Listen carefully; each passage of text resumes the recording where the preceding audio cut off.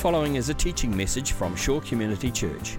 For more information on Shore or our teaching resources, visit www.shore.org.nz. For this morning, though, I figured that, so this is, as Donovan said, it's our last morning service before the end of the year, so I figured we should probably look at the Christmas story.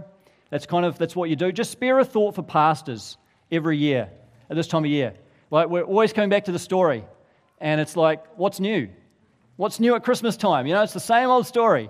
Although I have to say this year, I've been surprised, just nothing to do with what I'm talking about this morning, but just reading through the Christmas story again, the nativity story, and just amazed by the little details that you sometimes haven't seen before. Is anyone else?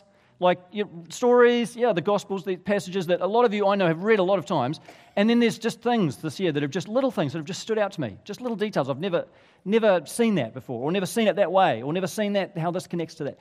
And that's the beauty of reading these stories a lot. Like, in one way, it's familiar, and it's, here we go again. In another way, I do believe God's always got new things to show us. He's always got new light to break forth from His Word. And so believe that with the Christmas story. Don't come to this thinking that, there's nothing new here. Seen this before, heard this a million times. Believe that God's always got something new to show you. There's always fresh insight that we can gain and be transformed by, right? Okay, all right, you're a bit tired this morning, aren't you? You have to work hard for this. Okay, Luke chapter 2, verse 1. In those days, Caesar Augustus issued a decree that a census should be taken of the entire Roman world. This was the first census that took place while Quirinius was the governor of Syria. And everyone went to their hometown or their own town to register. So Joseph also went up from the town of Nazareth in Galilee to Judea to Bethlehem, the town of David, because he belonged to the house and line of David. He went there to register with Mary, who was pledged to be married to him and was expecting a child. While they were there, the time came for the baby to be born. And she gave birth to her firstborn, a son. She wrapped him in cloths and placed him in the manger because there was no guest room available for them. And there were shepherds living out in the fields nearby, keeping watch over their flocks at night. An angel of the Lord appeared to them, and the glory of the Lord shone around them, and they were terrified. But the angel said to them, "Do not be afraid. I bring you good news that will cause great joy for all the people. Today in the town of David, a Savior has been born to you. He is the Messiah, the Lord. This will be a sign to you. You will find the baby wrapped in cloths and lying in a manger." Suddenly a great company of the heavenly host appeared with the angel, praising God and saying, "Glory to God in the highest heaven, and on earth peace to those on whom His favor rests." When the angels had left them and gone into heaven, the shepherds said to one another, "Let's go to Bethlehem and see this thing that has happened, which the Lord has told us about." So they hurried off and found Mary and Joseph and the baby who was lying in the manger. All right. These days, the town of Bethlehem, the little town of Bethlehem, is in the West Bank, which is in Palestine, in Palestinian territories, which of course at the moment is all caught up in the Israel-Hamas war that's going on. I've been to Bethlehem twice, and the centre of Bethlehem today is a place called Manger Square, conveniently named, and roads leading into Manger Square are roads like Nativity Road and Star Place. This is for real. In Manger Square, every year they have a big Christmas tree that's lit up. You can see it there, because even though it is a largely Muslim population, but there are a lot of Christians that still live, or some Christians that still live in Bethlehem, and so there are Christmas celebrations, big Christmas tree and Christian festivities, but not this year. This year, no Christmas tree in Manger Square in Bethlehem, no festivities, no public celebrations. It's just not deemed to be safe this year, and it's not deemed to be appropriate in view of all the violence and war that's going on, even though that's largely happening in Gaza. The West Bank is also affected by that, and so Bethlehem is a lot quieter this time of year than it would normally be. And it's a reminder to us, I think, two things. First of all, in the first instance, while you and I are going through all of our normal Christmas celebrations over the next week and having an enjoyable Christmas day, there are people in other parts of the world that are really going to struggle through this. And it's going to be a very, very different Christmas for people in Israel and Palestine this year, and it's good to think particularly of our brothers and sisters in Christ, both Israeli and Palestinian, who have a very, very difficult Christmas with loss and grief and pain, with war and violence erupting all around them. Second thing it reminds me is kind of this irony where what happens in Bethlehem is always affected by what's going on in the broader region.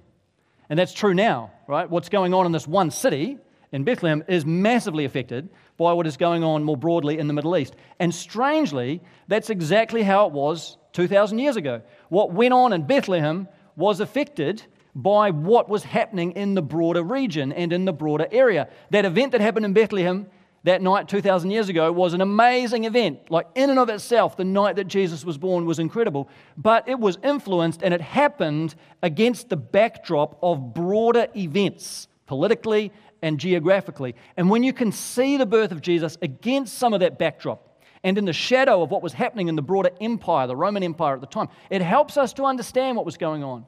It helps us to understand a little more of who Jesus is and why he has come. So this is what I want to do this morning because I think this is what Luke is doing in this writing of the gospel story. I think he wants us to zoom in on the birth of Jesus, and then he wants us to zoom out and look at the big picture a little bit more, because sometimes the big picture makes sense of the little picture. So the way he starts is, in those days, Caesar Augustus issued a decree. Now, who was Caesar Augustus? We've got a picture of him here, or it's a statue, a sculpture. And this was created, by the way, I think not long after Caesar died. So it is from this era. This is how Caesar Augustus was depicted. He was really the first emperor of the Roman Empire as it existed as an empire. Before then it was a republic, but as it transitioned through to becoming an empire, Augustus was the first one who had sole reign, sole rule, sole charge of Rome as an empire. Now, let me ask you this, a little bit of feedback, a little bit of audience participation. When you look at that picture, what are some of the words that come to mind for you? You think about Augustus. What are some of the words? Teenagers?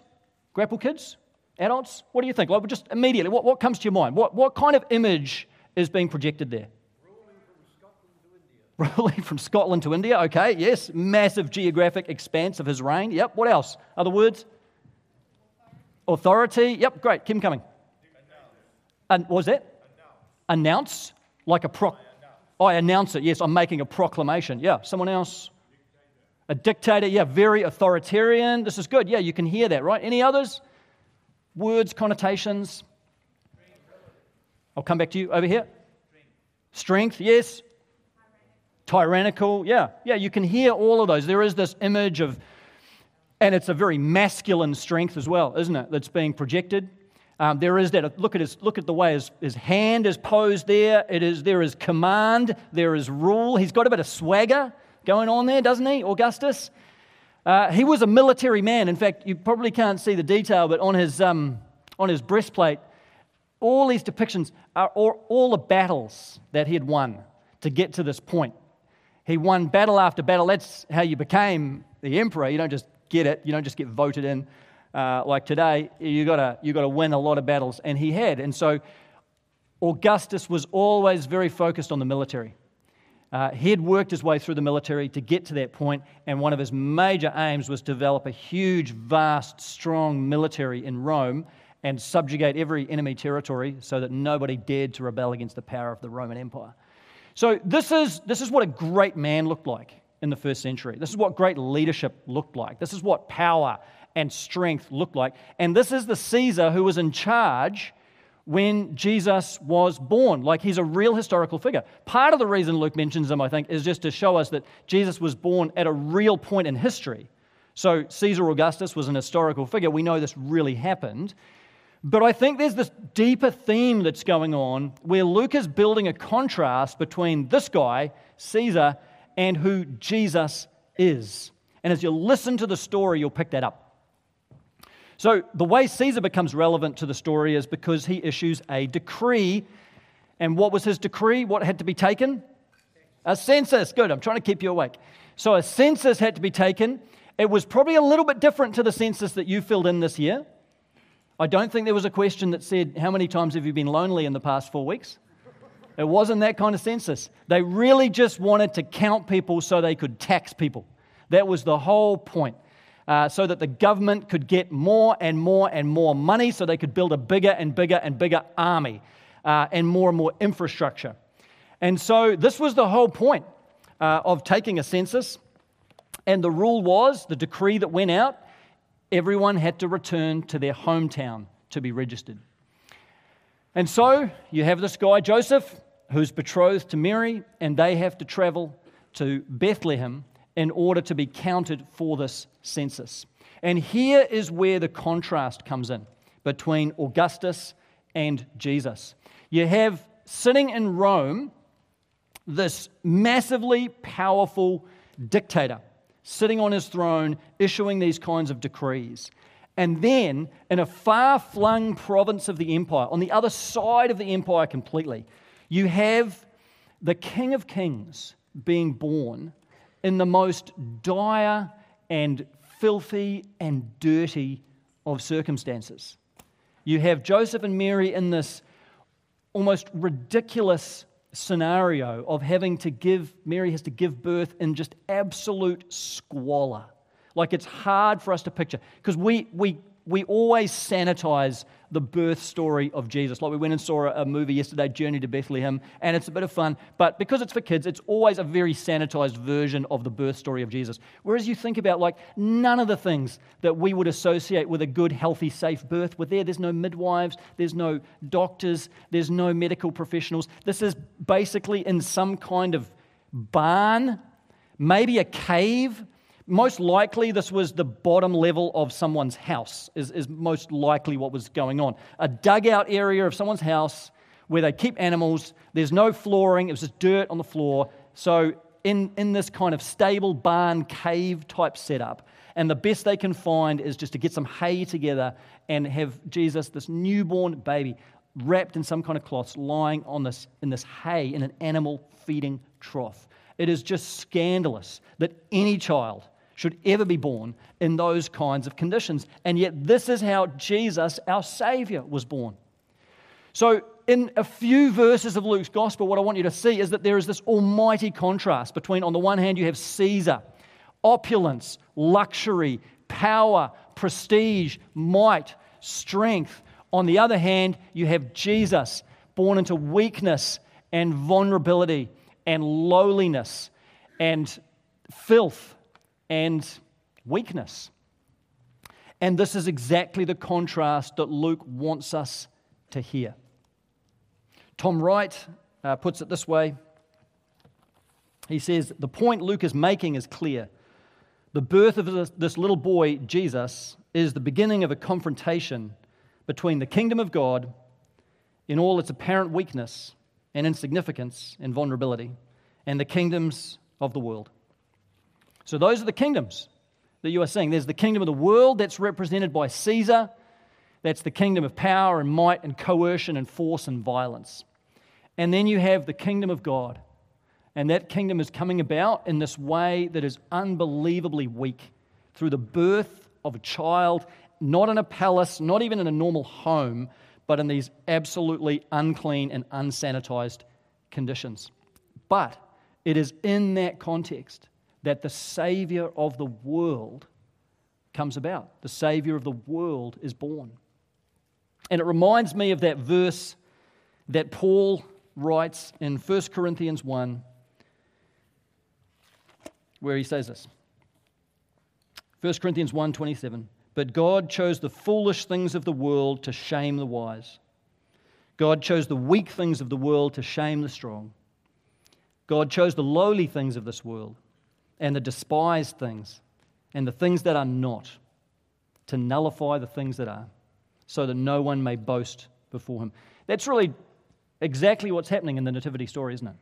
That God chose the weak things of the world. What could be more weak than a baby born in an animal feeding trough? And yet he chose this baby to shame and ultimately bring down the one who was in power, Augustus. Augustus is mentioned here as a footnote at the beginning of Luke 2, but he just drifts from the scene.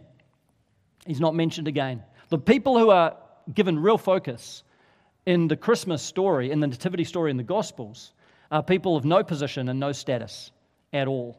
And yet these are the ones that have a special place in God's plan. God uses the lowly things, the Mary and Joseph, people without resource, people without money, people without any social capital. And yet he uses them in this powerful way within his redemptive story. God uses the foolish things. What could be more foolish than this child born in an obscure province of the Roman Empire claiming to be a king? But God uses the weak things, the foolish things, the lowly things, the things that are not, to show us that his kingdom is not going to be attached to power, and it's not going to be attached to money, and it's not going to be attached to prestige and might and all of these things that we put so much emphasis in, that his kingdom comes about in ways that are often humble and lowly and vulnerable and weak. And we still have today those two kingdoms, don't we? You can still see today the kingdom of the world, and you can see the kingdom of God. And there is still a confrontation between those two kingdoms. There's still a lot of Caesar Augustus in the world today. There's still a lot of that kind of kingdom. There's a lot of people who obsess themselves with power and with status symbols in their lives, and with making as much money as they possibly can, and with fame and prestige and recognition. And the rest of us show that we're part of that kingdom by obsessing ourselves over people like that, because we think they are the great ones. We still obsess over people like Caesar Augustus in our culture today. We still look at people that have made it in life and think they are the great ones worth following. We look at billionaires and we think those are the people. Man, they've got it together. They know what they're doing. They are successful. They are the people we want to be like. We look at celebrities. We think these are the people that I want to be like. I want fame. I want recognition. I want that many followers on social media. I want to be famous, even if it's just for being famous. I want to be famous. These are the people that we make the focus and the obsession and the fixation of our lives. But the Nativity story reminds us that's not how God's kingdom comes. That's not the way in which God works. And those are not the things that God is interested in. God chooses the weak things of the world. That's what he did in Bethlehem 2,000 years ago. That's what he's still doing today. He's choosing the weak things of the world, the lowly things, the despised things, the broken things, the small things, the foolish things, the out-of-the-way things and people. And that is still how his kingdom is coming about. I've been reading this year a biography of Charles Spurgeon, who was a great preacher in the 19th century London. And Spurgeon, he's a well-known preacher, and in some ways he achieved that kind of recognition and success. But he achieved it in ways that were through huge weakness and huge difficulty. Early in his preaching ministry, he was preaching in the Surrey Town Hall in London. There was a huge crowd there, and he was already getting some negativity in the press. People didn't like him. The media didn't like him because they thought he was too charismatic and too flamboyant as a preacher. And so Spurgeon was preaching that night, and partway through his message, some people decided to play a prank, and someone stood up in the middle of this crowded hall, and they yelled out, "Fire!" And you might think it was a joke, but people stood up, and you can imagine, in a room where there were very few exits, there was a massive stampede of people to get to the door. 5 or 6 people were killed in that rush to the exit. And the press blamed that squarely on Spurgeon. They already had it in for him, and he was a convenient target to say, this is what happens when you have someone who's too much of a showman in the pulpit. And it launched Spurgeon into this massive depression and anxiety that he carried with him for the rest of his life. Never really got over it. It came and it went, but it was there for him and became a constant companion. Deep, deep struggle and mental anguish. And the thing that I have loved in reading about Spurgeon is the way that he would talk about his mental anguish. He didn't, in an age where this was not talked about, and you didn't have language for these things, and we didn't have all the vocabulary we now have around mental health, Spurgeon would talk about what he called soul trouble. And he'd talk about his anguish of his soul. And he'd talk about the trauma that he experienced on the inside. And he'd preach about it. And he'd talk to his congregation about it. And he'd write about it. And it's so hugely refreshing, because I think the greatness of Spurgeon to me is not just the great sermons that he preached, but the way in which he would have ministered to people in his congregation who were struggling with depression and anxiety and self-loathing and all kinds of other mental illnesses, and they would have felt ministered to him in a way that they would have felt by no one else, because of his willingness to speak into those things. Spurgeon carried that weakness in his life. As well as that, he had massive physical ailments. He had kidney inflammation, he had gout, he had rheumatoid arthritis, he had nerve pain. And yet he pressed on faithfully in his ministry. For me, he's a picture of someone who ministered in weakness and spoke in weakness and tried to be as faithful as he could. And God turned his weakness into strength, sometimes in ways that were seen, sometimes in ways that were obvious, but sometimes in ways that weren't seen at all. Your story will be really different, but I want to encourage you to think, what does it mean in your own life for God to use the weak things and the lowly things and the despised things and the things that are not to nullify the things that are? This is what God has been doing all through history, is bypassing the great and the powerful and the prestigious and the rich. Nothing wrong with those things in and of themselves, but God works through weakness and lowliness. What are the things in your life that you might think are weakness that maybe God's wanting to use? Maybe areas in your life that you see as limitations that God's wanting to put his finger on and say, I can work through that if you just be faithful to me. Struggles that you have, difficulties, things, those thorns in the flesh that you just wish weren't there. Maybe rather than seeing them as hindrances and as things that are outside of God's purposes, see those maybe as the very point where God might meet you by his grace and might bestow blessing upon you and might use you. Maybe not in ways that the world would look at and say are great, but in ways that will be great in the story of his kingdom. Let me carry on and point out one other way in which the kingdom of Jesus is different to the kingdom of the world and the kingdom of Augustus that we see in Luke chapter 2. Fast forward in the story a little bit, we get to the shepherds. In verse 8, shepherds living out in the fields nearby. Now, when these shepherds encountered the presence of an angel, first of all one angel and then a whole company of angels glorifying God, here is what the angel initially says to them in verse 10. Do not be afraid. I bring you good news that will cause great joy for all the people. Today in the town of David, a Savior has been born to you. He is the Messiah, the Lord. Now, let me just, to help you see the contrast here between what's being said about Jesus here and what was said about Caesar Augustus, because there's a really deliberate thing going on here. I think in the next slide, I've got this inscription that was written about Caesar. Now, this is written in 9 BC, so only about 5 or 6 years before Jesus was born. And here is what someone wrote about Caesar. Since Providence, which has ordered all things and is deeply interested in our life, has set in most perfect order by giving us Augustus, sending him as a savior, that he might end war and arrange all things. And since the birthday of the god Augustus was the beginning of the good news for the world. And on it goes. Isn't that interesting? You don't even have to be a Bible geek to be fascinated by this stuff. Let me just talk you through the language there. Sending him as a savior. It's the Greek word soter, exactly the same word that's used of Jesus, as a savior, that he might end war. It's the same concept as peace. I'll talk about that in a minute. Since the birthday, so this is talking about the birth of Augustus. And what did his birth signify? The beginning of the good news. That's euangelion, exactly the same word used in the New Testament for gospel. The gospel. So the way in which Caesar Augustus was talked about in the ancient world is that he was the Savior, and his birth was the beginning of good news and peace on earth. That's how it was thought about. In fact, that idea of peace was incredibly important in Caesar's reign. It was often called the Pax Romana, the peace of Rome. And this is one of the major accomplishments that Caesar undertook, was to bring this era of peace and stability to the Roman Empire. And he kind of unified the empire in a particular way that it hadn't been united before. He built roads and developed a postal system and all sorts of things that brought these territories together. And it was an era of relative peace. But when you look under the surface, the reason that it was peaceful is because it was peace at the end of a sword. Because it was the kind of peace that said, I'll have peace if I have to kill every last one of you.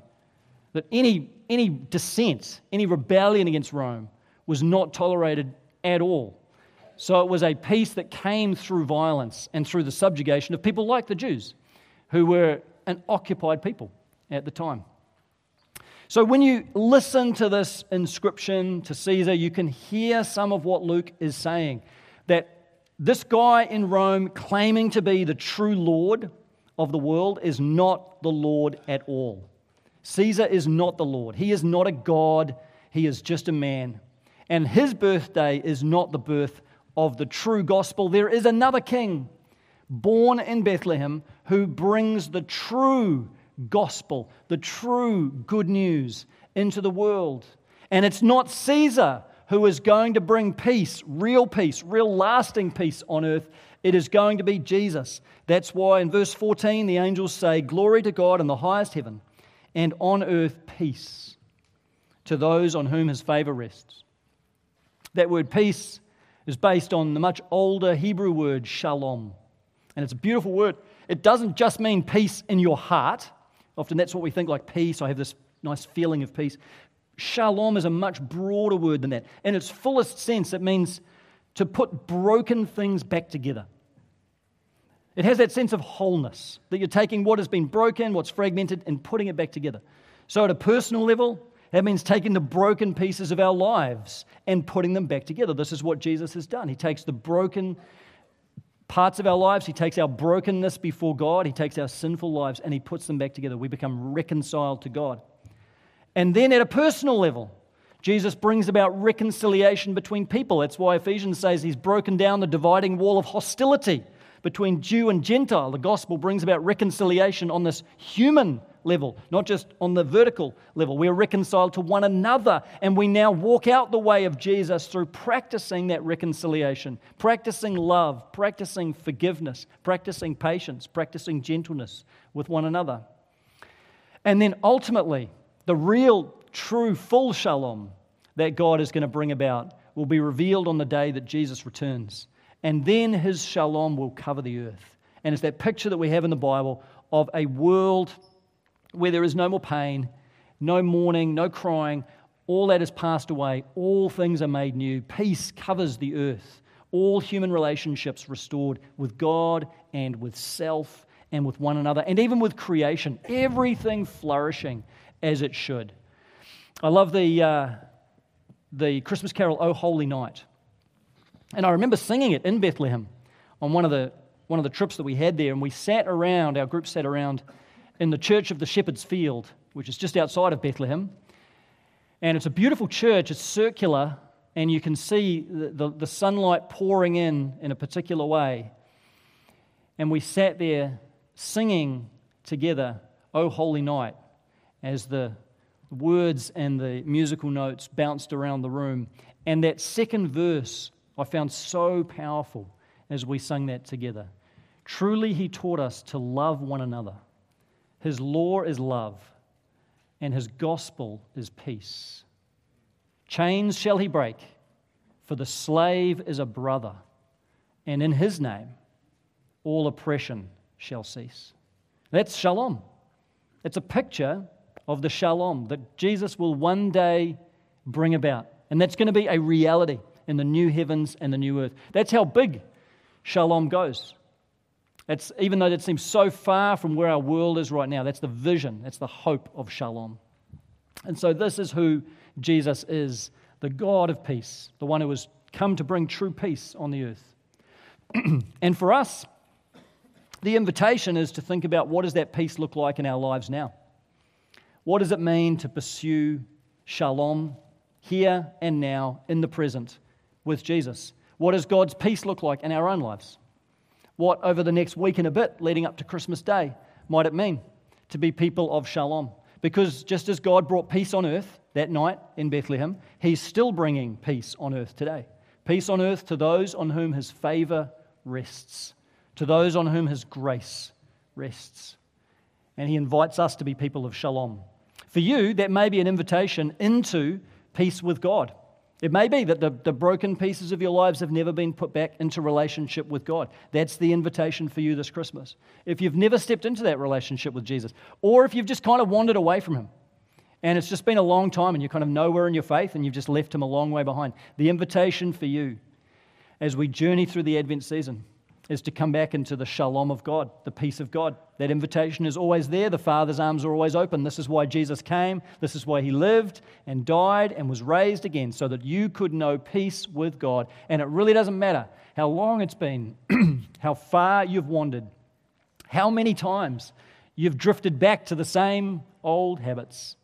God is here, and he loves you, and his peace is available for you today.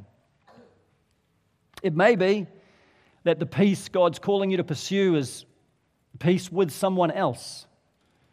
And it may be that there's someone that you've got a relationship with that's become pretty frosty. It's kind of iced over in recent times. And God's just gently nudging you. Even as we talk about peace on earth, you know if the Spirit's prompting you, and maybe there's just that sense of, it's time for that ice to thaw. And maybe there's a step for you to take. Maybe there's someone you haven't communicated with for a long, long time. And I know it's easy for you to say, well, they haven't picked up the phone to me either. They haven't texted, and they could easily, and they could do this, and why don't they? But why don't you? Why don't you be the one to take a first step? Oh, thanks, Pete.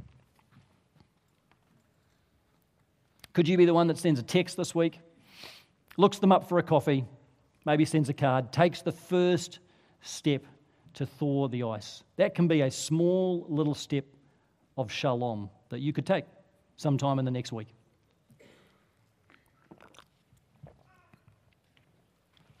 So we have this picture around the birth of Jesus of these two kingdoms. And this is the picture that Luke is painting. The picture of the kingdom of God and the kingdom of the world. 2,000 years ago, it was Caesar and it was Jesus. This striking contrast between what the kingdom of the world looked like and what the kingdom of God truly looks like. But those two kingdoms are just as present here and now, just as present today. And so we all face that choice. Are we going to live our lives facing toward the kingdom of the world? And by the way, you can do that even as a Christian. You can claim to be a follower of Jesus and yet live your life totally facing all the values and the priorities of the kingdom of the world. Are we going to live that way? We're going to orientate our lives that way? Are we going to seek after those Caesar Augustus type things? Or are we going to live our lives facing the kingdom of God and accept that sometimes that is going to mean weakness? Sometimes that's going to mean humility. Sometimes it's going to mean the things that are not rather than the things that are. Sometimes it's going to mean the foolish things instead of the wise things. Sometimes it's going to mean accepting the shame rather than the honor. Sometimes the weakness rather than the strength.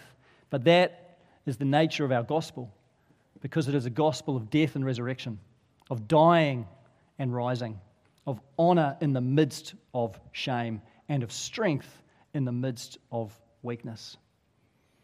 So may we be encouraged by that incredible event that happened of the birth of Jesus, that God is still using the weak things of this world, and Jesus is still moving in ways that are often unseen, and is still bringing his peace on earth today, and is looking for those that will be open to that peace, embracing of his peace, and be conduits of his peace in a broken and a fallen and often hostile world.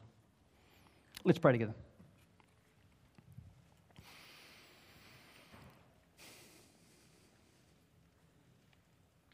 Jesus, we thank you that in you we see the kingdom of God coming. And in your birth we get this glimpse into what the kingdom of God really looks like. And God, even though it's such a familiar story, I pray there would be something about the way in which you came into this world that would just catch our hearts this Christmas and remind us of who you are. God, those times that our hearts, even now, just so easily are led astray and led towards attaching ourselves to things and to people and to stuff that just are not what you want for us. Lord God, help us to keep our eyes focused on you, Jesus, your kingdom, your power, your glory, even though it looks very different to the ways of this world. God, we pray over this next week and all the busyness that lies ahead, in the tiredness, in the schedules that we've got ahead of us. We pray that you would help us to free time and space in our hearts to turn to you, to focus ourselves upon you, Jesus, and to allow the reality of your presence and your life and your peace and your strength to flood into our hearts and out through our lives into the lives of others around us, so that we might be your kingdom people.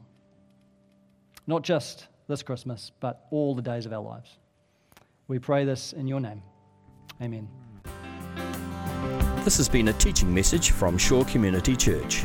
For more of our teaching resources, or to donate to our teaching resource ministry, or for more information on Shore Community Church, visit www.shore.org.nz. Alternatively, you can email office@shore.org.nz or phone 09 415 0455.